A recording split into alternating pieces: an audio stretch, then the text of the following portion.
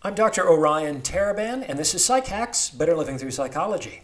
And the subject of today's short talk is people are as happy as they choose to be.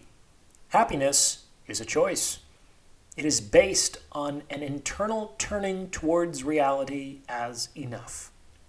So when we decide to predicate our happiness upon external conditions, three things happen. We disempower ourselves, we rob ourselves of the potential for joy in the present moment, and we enter into games of control. Why is this true? First, if you believe that your happiness depends on external conditions, whatever they may be, then you are complicit in enshrining those conditions as masters over you.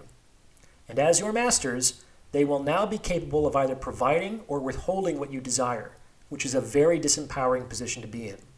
And this position can cause people to act in desperate or degrading ways. You don't want to do it. Second, it robs you of the potential inherent in the present moment. The core component of happiness is contentment, which is a turning toward the present moment as enough. That's it. That's all that's required to be content. And that makes sense. Think about it. If you needed certain external things in order to be happy, then happiness as an experience would have been inherently impossible throughout the vast majority of human history when those external things simply did not exist.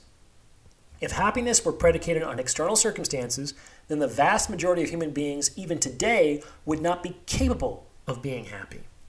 And that's not the world I observe. And finally, it forces you to enter into games of control. If you believe your happiness depends on external conditions, well, then you're going to do all that you can to make external reality, which generally involves other people, conform to your preferences.